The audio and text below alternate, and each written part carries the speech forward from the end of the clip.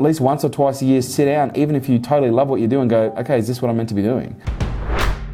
Do you ever doubt yourself and your mission or what you're doing when things get tough? And what do you do to get yourself out of it? Look, I experience doubt. It's just at different levels now. I've said this before, and I think it's healthy to at least once or twice a year sit down, even if you totally love what you do, and go, okay, is this what I'm meant to be doing? I say this about my team. You should fire your team once a year and then ask yourself the question in your head, would I rehire them? You should wake up every morning asking a question about your partner, going, if we broke up today, would I want to get back with them tomorrow?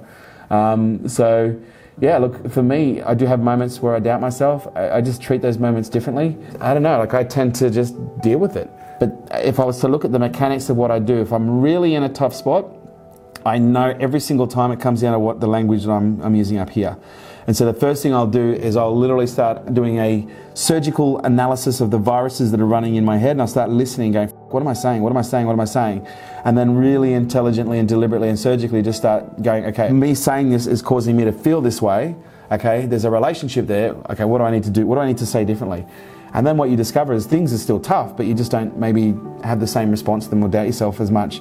But it's also understanding about these tools that I give you. These are practices, these aren't pills. It doesn't mean that we are now immune from due to a vaccine of knowledge. Knowledge isn't a vaccine. If anything, it's a treatment and a practice that is required to be taken on an ongoing basis in order for it to work.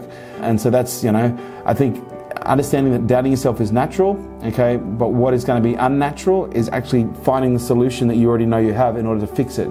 Because sometimes we've been trained not to have the solution because we get more attention that way. And I'm not saying that's the situation for you, but oftentimes people in distress attract attention, and sometimes people like that attention. So it's really important to be aware of what our underlying intent is. So I hope that helps, mate.